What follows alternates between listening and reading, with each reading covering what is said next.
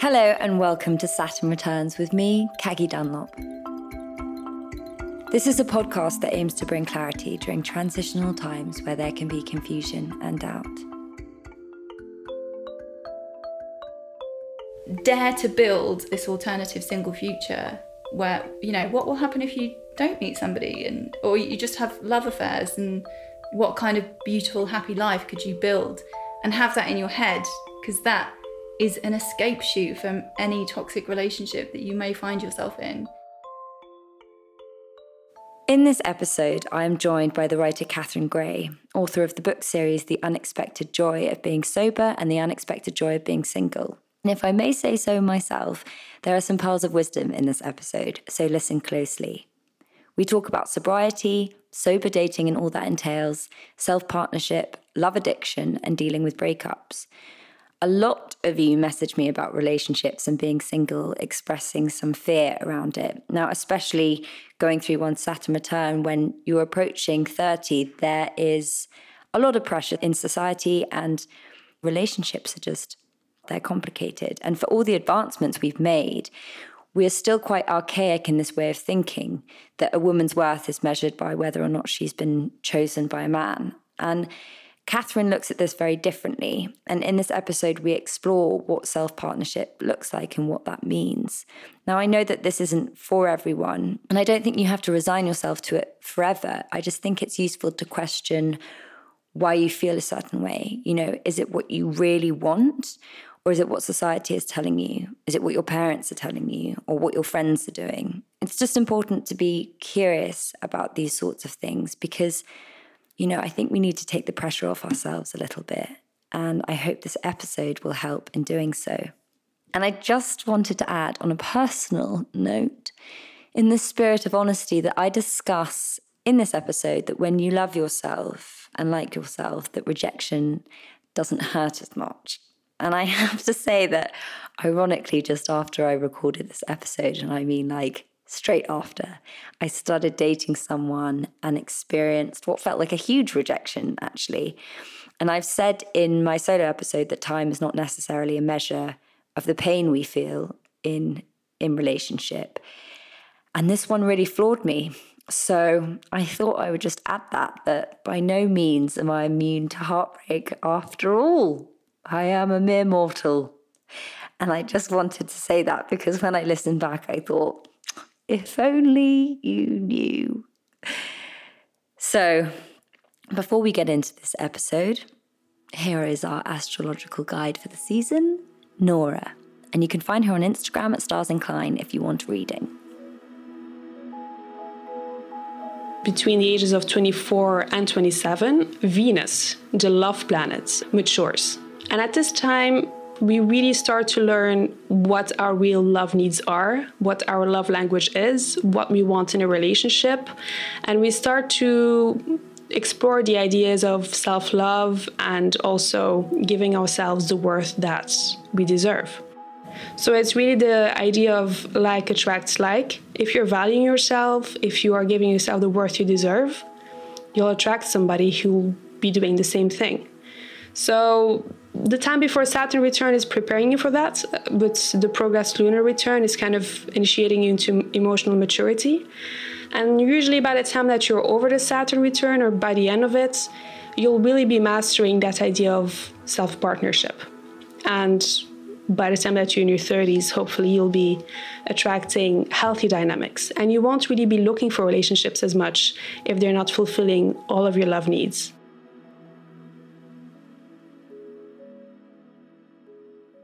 So you've written these incredible books that have sort of changed people's lives about singleton and sobriety.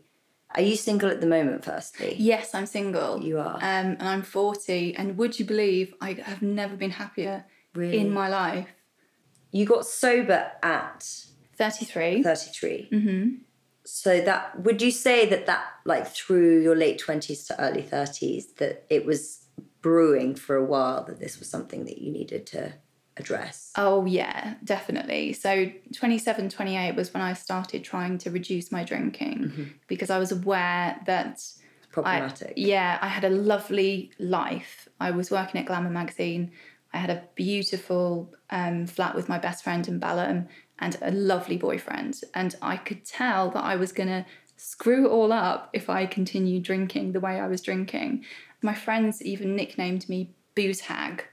You don't want that to be your nickname. You don't want that as a nickname, like, no. it's quite endearing in your early 20s. Perhaps you can get away with it. But then, like, I think something shifts. Yeah. And obviously this is what the whole podcast is about that shift during your Saturn returns in your late 20s, where you're just like, this is so unbecoming now. Yeah. I need to start, you know. And also, I could tell that my workmates, who had been very warm to me at the beginning, were really starting to freeze over. My nickname at work was Sick Note.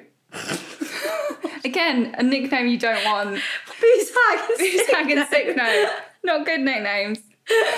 So I really started trying to get a handle on it and just completely failed. So then when I was 30, my boyfriend at the time, who was like my longest relationship to date, we were together for 3 years and we were definitely planning to get married and do the whole thing.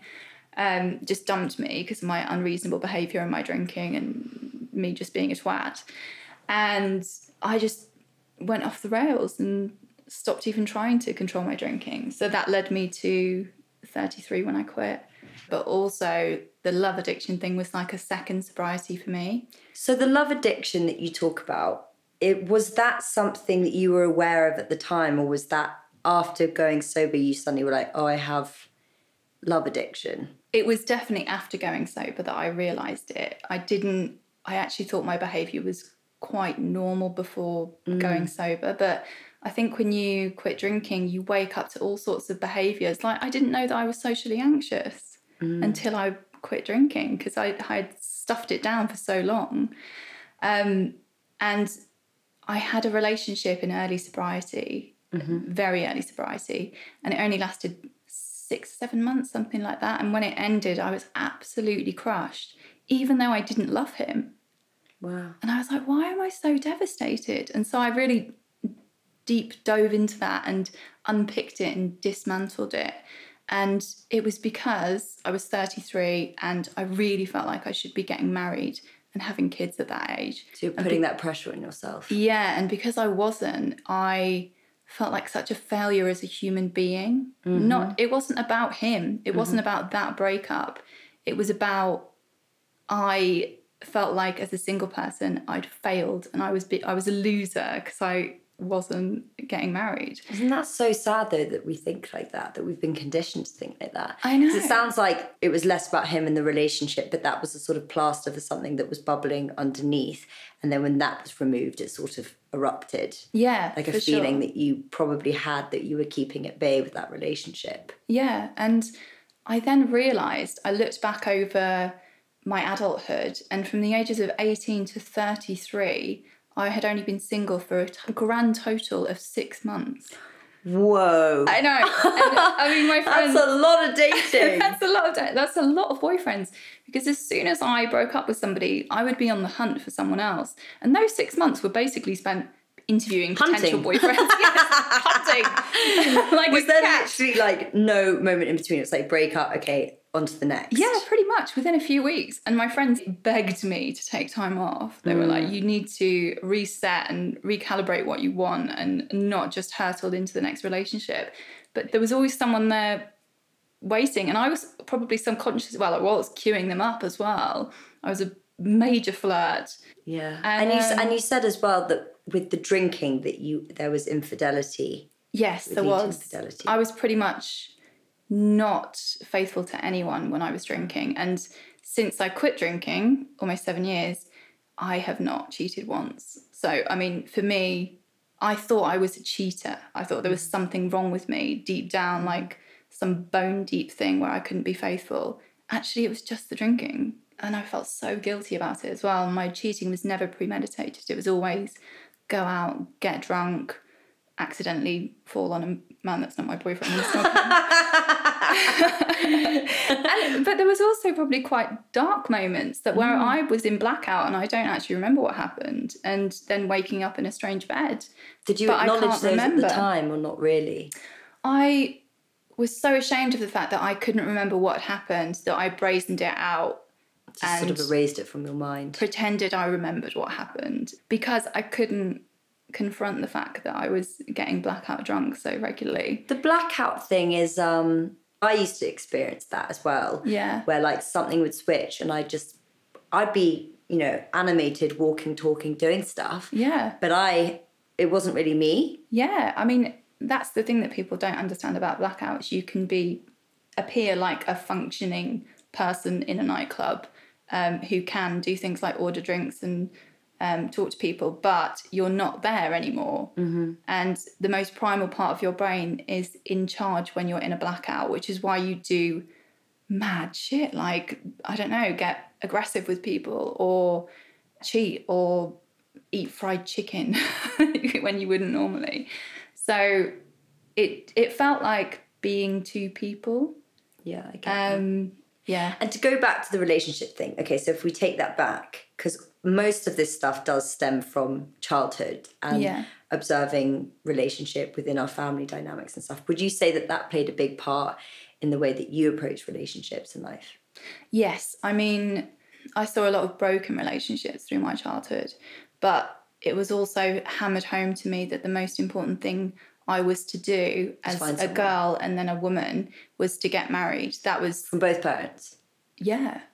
It really was from both parents. And when I turned 33 and I was single, one of the reasons I was so devastated was because my dad started calling me a spinster. That really upset me. And he wasn't kidding. And he said that he'd renamed my wedding fund the egg freezing fund. And that really upset me as well. But it's just, I mean, that lack of sensitivity can be really damaging. Yeah, I think it can be. But it's also something that kids learn from a very, very young age. Like my niece started asking me when she was 4, why aren't you married, Auntie Catherine? Where has she got that from? Independently. No. Like she's picked that up. That's been planted somewhere. And I think a lot of it is from fairy tales. And movies and literature. Yeah, and it sticks. I remember reading in your book about young girls playing with like Barbies that can pee themselves. And you just wanted to like be on a dirt bike and everything. Yeah, on a BMX. I've never come across a Barbie that pees herself, but I would. Was that not what it was? Am I making that up? That's hilarious. No, it was just one of those, you know, those baby dolls. No, that was just us in our 20s. Yeah, that was Bootleg doll. Night out. That's so funny. Yeah, so I think, I mean, as a kid, I was given dolls and my brother was given bikes and robots and whatever, and I just wanted to play with his toys and climb trees. And I guess that starts off that messaging of like, this is your purpose, you know, to have children, to create a home. Yeah. And when you look at the words that are used for men and women in terms of singleness, it's so stark, the difference. Women are called, you know, spinsters. Men are called bachelors. Bachelors is a good term. It's a neutral or positive term. And, you know, we're crying at home with our cats knitting Fair Isle sweaters while they're off having a whale of a time, even until their 40s. Just getting better and better and better, like a fine wine. Like a fine wine. Whereas my dad once told me that men appreciate like houses, as in they gain value, whereas women depreciate like cars, as in they peak at 25 and then that's it all the way down. Your dad told you that? Yeah. Okay, so your dad seems to have quite a lot to answer for. I think I have a bit of an issue with your dad. He's actually... he's gone now. He died a few years. No, Don't worry. Don't worry. That wasn't to make you feel bad. But actually, even though his death was tragically sad and devastating, it did allow me to move past some of those damaging notions that he. Because did you feel like that? Yeah, that pressure, like you said, when you came out of that relationship at 33 and you just crumbled, was that sort of in the back of your mind of like, what's my dad going to say? Yeah, and my wider family as well. Yeah. You know, it wasn't just him. It was coming from all sides. I don't know whether people even realise they're doing it. Like I was at a dinner party the other night and saying how happy I was being single at 40, and then somebody started, who I love dearly, just giving me completely unsolicited advice about how to secure a relationship. But I also think it's so to do with the people you surround yourself with, because I have groups of friends that are all sort of settled down and that's their thing, and I'm perfectly happy for them that that's what they want to do. But then I also have other communities that aren't. Yeah. And so I just make sure that I'm like not constantly in a situation where I feel like I'm being compared to people that would pressure me to do so. Yeah, well, that's great. You need that balance. You really do. And interestingly, at your point in life, people will be getting married and having the kids and everything will seem quite happy and idealistic right now. But from my point of life, people are starting to get divorced and they're having really messy divorces. And it's made me question if I ever even want to get married. And I really think now that maybe I don't, because I've seen how complicated it is to get divorced.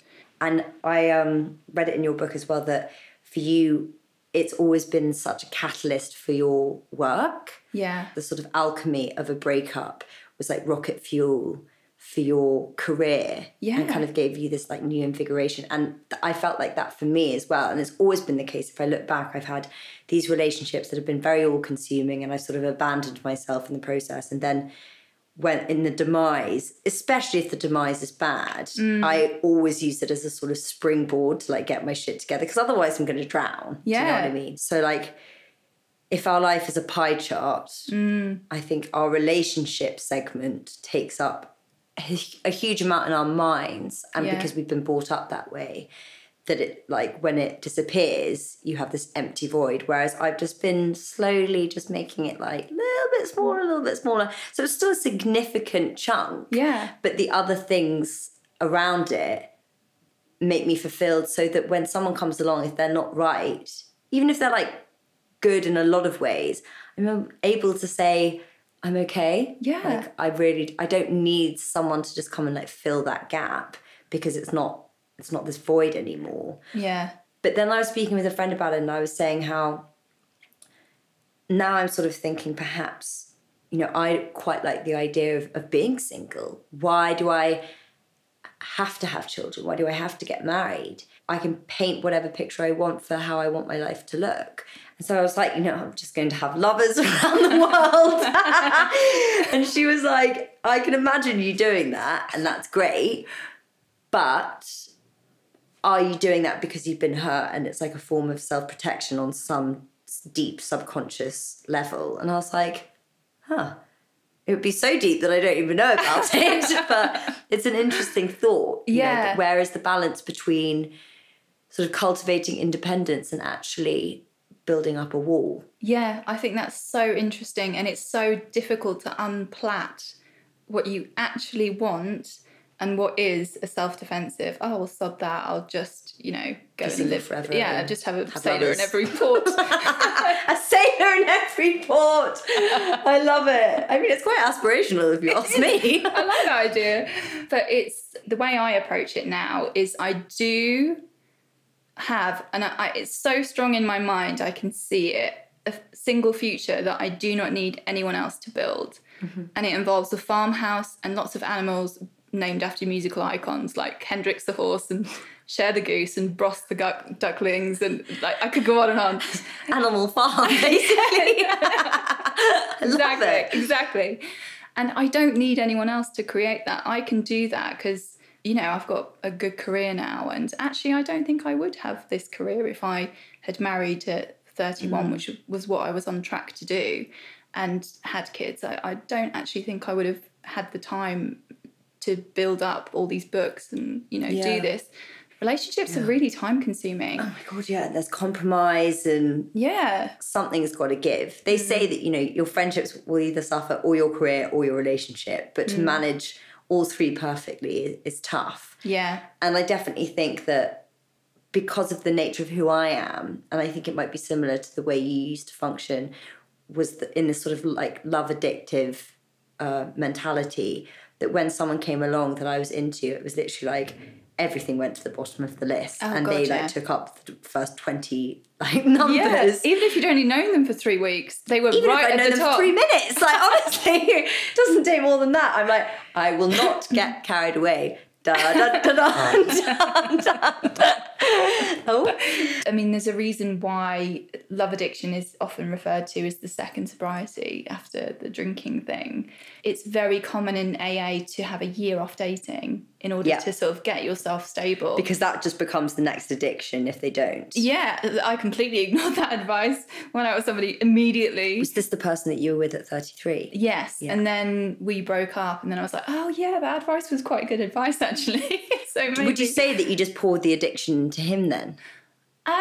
No, I don't think it's as simple as that. I think that was always my secondary addiction, but I just wasn't aware of it until I quit my primary addiction, which was the drinking.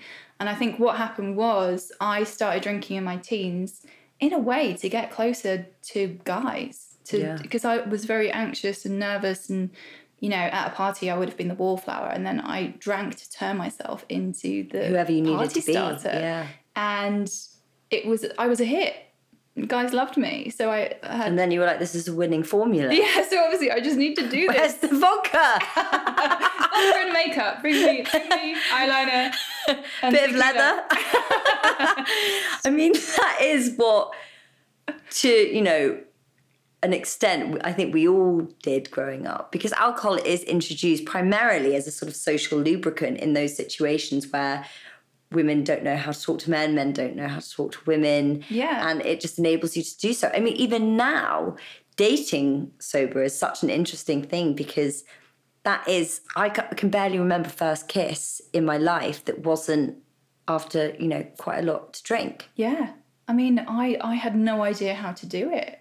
And that was terrifying. I felt so naked and so like, how do people kiss? I don't know how I'm going to do that. And I think that stops people from continuing, because that is such a fearful place, because it's also very vulnerable and exposing, and you are just you. Yeah. You know, sort of take it or leave it. And then heaven forbid if they leave it, it might crush you. Yeah. But also, I think that if you are in a place where you like and accept yourself, it doesn't really hurt that much. No, it doesn't. And it comes back And I really want to like push that point across to people, because I think that they think rejection is just the thing to be avoided at all costs. But actually it stings momentarily. But when you like yourself, it's like, well, they're lost. They're lost. And I think it comes back to what you were saying, that amazing thing with the pie chart. It doesn't collapse into itself if the bulk of it is not romantic relationships. If you've got loads of other things going on, which you tend to have that when you have high self-esteem, so that it doesn't really matter if this date doesn't work out. And I used to crush like a paper bag, even if a guy I'd only known for 7 hours ghosted me, because I felt like that meant I was unworthy and not wanted. Because you, on some level, felt that about yourself. Yeah. And now, I mean, it still hurts, of course it does. But as you say, you just bounce back so much more quickly. Yeah.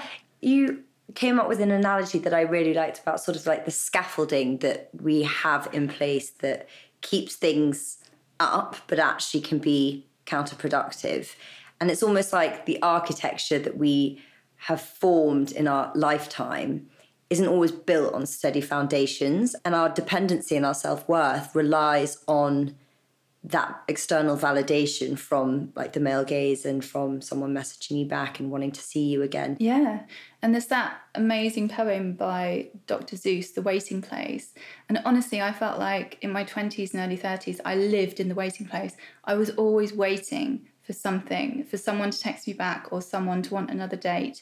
Or if I was in a long-term relationship, I was waiting for, you know, him to want to move in with me or whatever. And I didn't necessarily even want that myself. I moved in with 2 guys who actually, did I want to live with them, or did I just want them to want to live with me? But you've just been so conditioned to think that way. Yeah. But isn't it the most empowering thing when you click that actually I can up-level on my own and continue to up-level constantly and then create the life for myself that I want without relying on anyone else to do so? Yeah.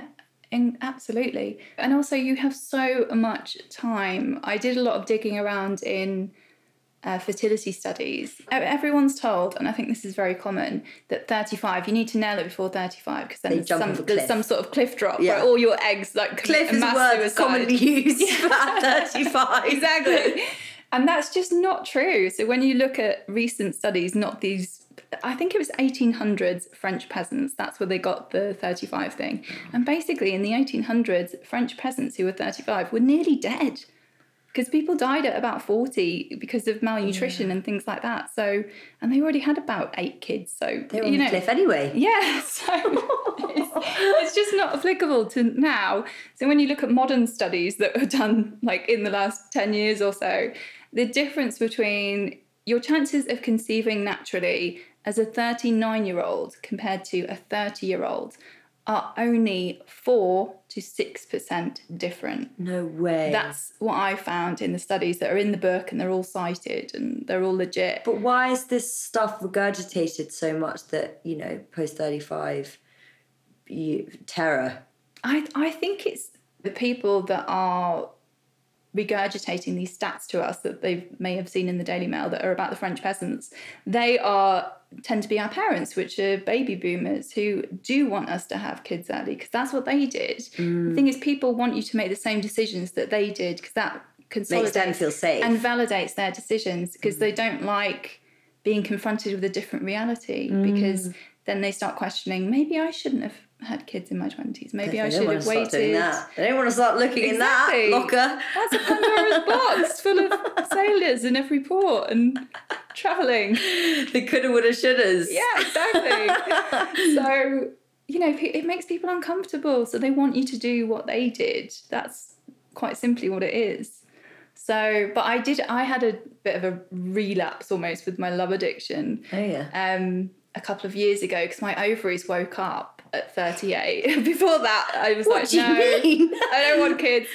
And then, as they started suddenly popping? woke up. Yeah, and we're like, hey, have a baby. And I was like, what? You tell me that now? What brought that on? I don't know. I think it was probably biological, them just going, hey, we're here.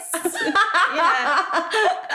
But also I think it was to do with financial security, like I was finally very financially secure. That is actually a huge thing because I think men think about it more when they're like deciding or not whether to propose to someone, that in their minds they need to be financially at a certain place. But I think for women, wanting to have children, we don't realise it, but it has so much to do with whether we feel safe, secure financially, and like we've created a nest and like a future for ourselves to actually be able to invite and be able to protect another human into it. Oh God, yeah. And you know, if I'd got pregnant in my early 30s when I was supposed to, I probably would have gone to jail for leaving the baby in a car outside a nightclub while I was there with my leather and my eyeliner and my vodka. So I'm really glad I didn't do that now. So your ovaries started knocking and being like, are you going to use us? Yeah, come on, do it. And I suddenly started making not very good relationship decisions again. And I think it was totally driven by that sensation of the window closing and me needing to do that. And so what I've done, I've just turned 40, so I've literally purposely silenced all of that. The ovaries. Yeah, and it's been like, shut up. Yeah, just stop making me make bad dating decisions because I've gone past all that. And it feels so good. Why were they bad dating decisions? Because I think they were driven towards me having a baby rather than me being in a happy relationship a means to an end. Yeah, and I feel like now I'll make level-headed decisions again, so that's good. How do you sort of, once you've done all the work that you've done, start making those better decisions, like how to acknowledge the red flags or not go for something because of the wrong motivation? Well, I would be very clear on whether you're actually ready to date, because I've taken lots and lots of time off dating over the past 7 years. I've been single for 3 years of the past 7 years, just on purpose, because I've been like, I need a break. I just want to do my own sporadically thing. Yeah. So I've taken like a year off and 6 months off and 3 months off. And right now I'm going to try and be single until next year because I've got a book to write and I'm not very good at writing when I'm in a relationship because, as we talked about, it takes up a lot of energy. Yeah. So ask yourself if you really are ready to date or if you're being sort of tyrannized by that feeling that time is running out. And look at your life as a whole. Like, I honestly thought that 40 was kind of like, oh, well, then just life's over. And now I'm 40 and I'm happier than I've ever been. And I'm doing things like learning to paddleboard and writing a screenplay. And, you know, and I just couldn't be happier. So you've got so much time. When you look at the span of your life, you're not even halfway through if you're 30. You're way off halfway through. So you just need to totally reprogram that mentality to begin with, really. Yeah, and do not listen to older people who are trying to make you make the same decisions that they did in order to validate their choices, because you do not want to do something like get married and have a baby with the wrong person. If you really don't want to, because that is a hell of a responsibility and a thing to get out of. I've got a lot of friends at the moment who are single, and ones that I can tell they're sort of feeling like the clock is ticking. And I sort of energetically feel like the more you look, the harder it is to find. Yeah, that's so true. And whenever you're on dating apps, and I have become addicted to dating apps in the past, for sure. Have you? Yeah. Like this, I turn the notifications off and then I look at it 15 times a day. You might as well just have them on then. I may as well have them on. Yeah, there's no point. It's actually more time consuming to just open it and check it every time. Yeah, and so like I just can't be bothered with it anymore, because it just feels like such a lot of admin. And now I feel like I don't think I'm going to do that again. I think I'm just going to let things unfold and see who I meet naturally and what happens. Yeah, I'm a big believer as well that intercepts with fate. Yes, because if you didn't meet naturally, then maybe you weren't meant to meet. And it's something about it, the energy of it just feels like not quite right. Yeah. But I don't know, because so many listening people will be like, I met my boyfriend on like Tinder or whatever, and that's amazing. But it just doesn't feel like that's for me. No, and I don't actually know that many people who've had successful, well, not that short-term relationships aren't successful, but they haven't gone long-term with app people. Happy. I'm an happy person. Oh my God, that's amazing. There's no happy ever after. Gangy. And the sponsor of this podcast is Happy Ever After. That's so good. Someone's going to steal that. We should do an app. What, called app? Yeah. We just said neither of us believe in dating apps, but now we've got the catch line of the century. Yeah. We'll change our minds. We'll erase that bit from the podcast and then we'll pitch it.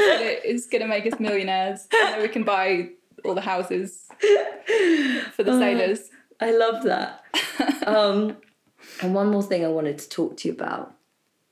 It's taking it a bit down suddenly, but I wanted to talk to you a little bit about infidelity on the other side, about your experiences with it, because you wrote about it and it really affected me. It really touched me, about a boyfriend cheating, and you said how the worst part was knowing that your pajamas were under the pillow. Yeah. And it literally broke my heart. Like, I honestly nearly cried when I read that part, because I had like not a dissimilar thing, but it's something about those sentimental things, you know, like, or the lack of thought of something that connects you to the environment that they're cheating in. Yeah. I think, there was something so sad about my sweet little pajama set sitting there under the pillow waiting for me while my boyfriend of a year was sleeping with some girl that he'd met in a nightclub a few weeks before. And it just broke my heart. And it was so sudden as well, that cheat. I didn't see it coming, although I should have done, but again, I ignored the red flags because I was like, he really likes me, so therefore I'll just go along with this. And when we started... Would you say that your body was telling you, though, on some level? Yeah, I think it probably was, and my intuition was as well. And you can tell when you're ignoring red flags when you don't tell your friends about something they've told you. So he told me that he'd cheated on every long-term relationship he'd had, and he sort of justified it. That is a red flag. It's a huge red flag. It's like a red cruise liner. It's not even a flag. Run! I'm like, no, I'm not going to tell anyone about that, because I know they'll be like, get the hell out of there. What are you doing? But then again, of course, we always go into that like, well, that perhaps this time he'll be different. I'll change him. Who knows? Because sometimes that is possible. Yeah. But I think a really lovely way that you spoke about it, though, was how, you know, there was that 5% of the demise of the relationship and that sadness, but how 95% of it was still good. And I thought that was really lovely, because I think we're very quick to villainize the person if they do something wrong and then tarnish the entire relationship and everything it may have taught us and everything beautiful that was in it just because of a bitter ending. Yeah. And that is an incredibly heavy burden to carry around through life because you just sort of ruminate on it. I think. And you only focus on the sour ending when there was so much else about it that was sweet. And I really tried to reframe how I think about relationships that end, because I truly don't believe that means they're a failure, because every relationship has taught you something and you've had wonderful experiences in it, even if it doesn't last forever and end in, marriage. You can have such a lovely thing with somebody, and we don't think of friendships that way. We're not like, oh, because I don't want to live with that friend and swap eternity rings with them, that's a failure of a friendship. We just don't think of that. We see them as, some come and go and some intensify and stay forever and some don't. We use it as a bit of a drug, I think, on like marinating on the bad stuff. Yeah, it's almost like the bitterness propels us away from the relationship. Yeah. And I think in some ways that is useful. Like whenever I've found myself in a real maudlin state where I just miss somebody constantly, sometimes I'll write a list of things I don't miss about them. And that does help propel me away from them. But then I consciously pull myself back and say, okay, I'm not going to demonize them and villainize them and paint them as this terrible person, because they weren't, because there was a lot of reasons why I went out with them in the first place. They were a great person as well as a cheater. But yeah, that's how I see my past relationships now. Mix of good and bad. I've danced between like being the perpetrator and the victim in the aftermath of a relationship, and that goes on for months, and it's kind of like there's no peace there. Yeah, there's really not. When we are snatched away from something, or something is snatched away from us, and we're in pain, we do often feel that the remedy of the situation is the poison. That we want to communicate with that person, and we think, well, maybe we'll sort of like ease each other through this process because that's been your person you go to for everything. And you give it the analogy of like, it's like drinking on a hangover. Like, it's just going to carry on. It's not working. It just prolongs it. It just prolongs it. So do you think that is just like an absolute no-no? Yeah, I would say in the first year at least of a major breakup, I wouldn't have any contact with an ex whatsoever. Do you think you can be friends with an ex? Yeah, I do. And I'm friends with some exes, but we were either not even a real thing in the first place, we didn't even really get off the starting blocks, or it was a long time ago, like we broke up 6 years ago. And we're different people. Yeah, we're different people. But in general, I'll say to them, look, it's nothing against you, but I'm going to block you on social media because I don't think it's healthy for us to be seeing each other's stuff. Because if you think about it, it's really unhealthy for you to be able to see who your ex goes out with next. Yes. That is so unhealthy, and to see what they're doing and what they're up to. And obviously on social media, people do not project what's really going on. He's not going to put something up there about him crying all day because he misses you. He's going to put something up of being at a party the with opposite. hotties. Yeah. Like it's all show reel. It's not behind the scenes. So don't bother looking at it. I think it is a form of self-harm as well. Oh God, it really is. It's like picking at a wound and not really letting it heal. And if they're there, no matter how much you tell yourself that you won't look, you look. You just do. You have weak moments. So discipline has clearly been a huge theme for you. Oh, I'm so not disciplined. It sounds like you've had to become very disciplined. That's a funny one, because I don't think of myself as disciplined.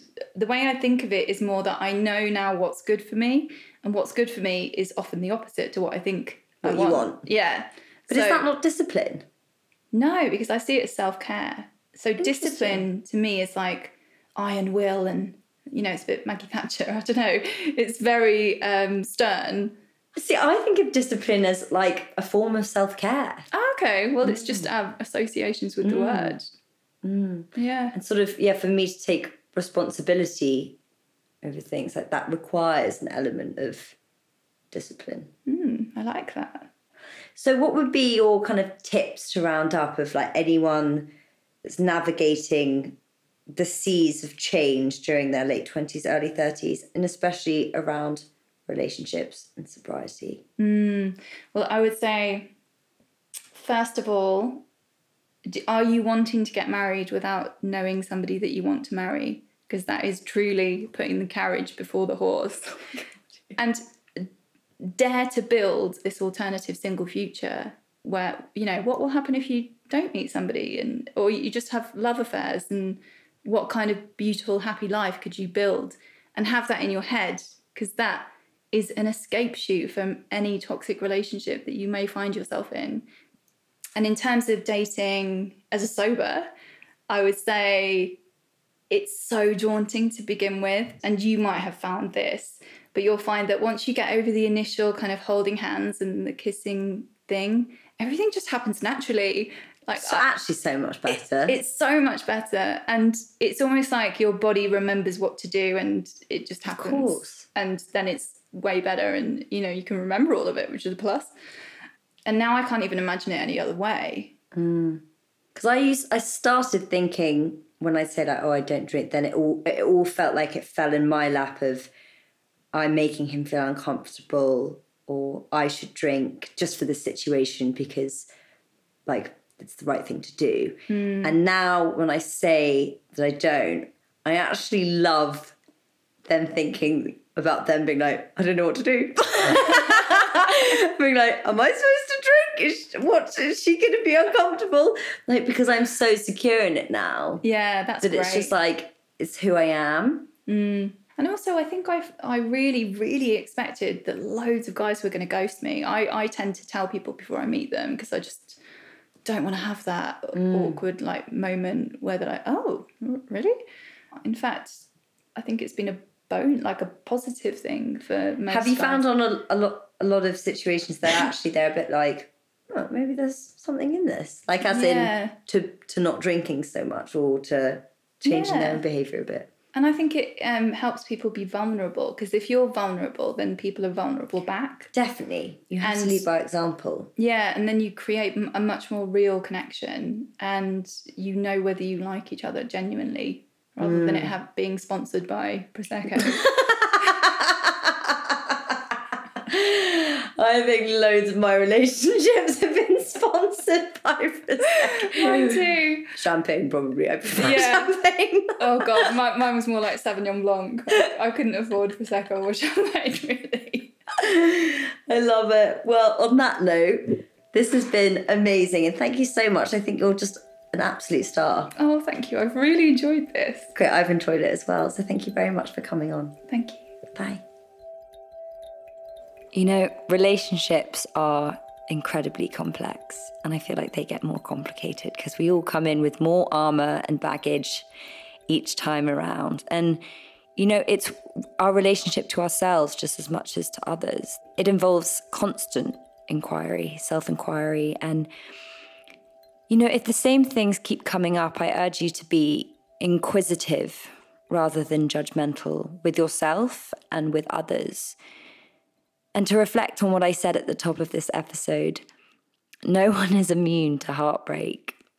And instead, I'd like to offer slightly different advice, that when it comes to matters of the heart, you know, as Brené Brown says, there is courage and there is comfort, and you can't choose both. There is a risk in loving and being in relationship, but we can't reap the rewards unless we take that risk. And the more willing you are to open your heart, the greater the possibility of pain and heartbreak.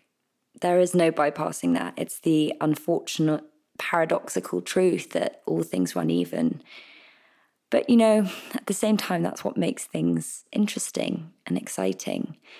So I hope you enjoyed this episode and that perhaps it gave you, you know, the freedom to look at things a little differently. It's not one way. We're not all going on the same path at the same rate. Like I said, this way of thinking that you have to have it all done by 30 is just so not true. And Catherine's a great example of someone that's just embracing self-partnership and really owning it and is super happy. And I think that's a really inspiring thing, and we need to see more of that and not judge women for not being, you know, like I said, chosen. So if you'd like to follow me on Instagram, you can find me at Kaggy's World, and you can find Catherine at The Unexpected Joy Of. And if you would like a reading with our astrological guide for the season, you can find Nora at Stars Incline. If you enjoyed this episode and want to hear more, you can listen to the full uncut version on my Saturn Returns with Kagi Patreon page. Patreon is a subscription service for our dedicated Saturn Returns community, so check it out in the show notes if you want to hear more from me and Catherine. I also highly suggest reading her books. They are a fantastic read and really help me on my journey to sobriety and also in being single. This podcast is going through word of mouth, so please continue to share it with your friends or anyone that you think might find it useful. It would also mean a lot if you are enjoying it to leave us a review on Apple, because this helps us get discovered by more like-minded people. Saturn Returns is a Feast Collective production.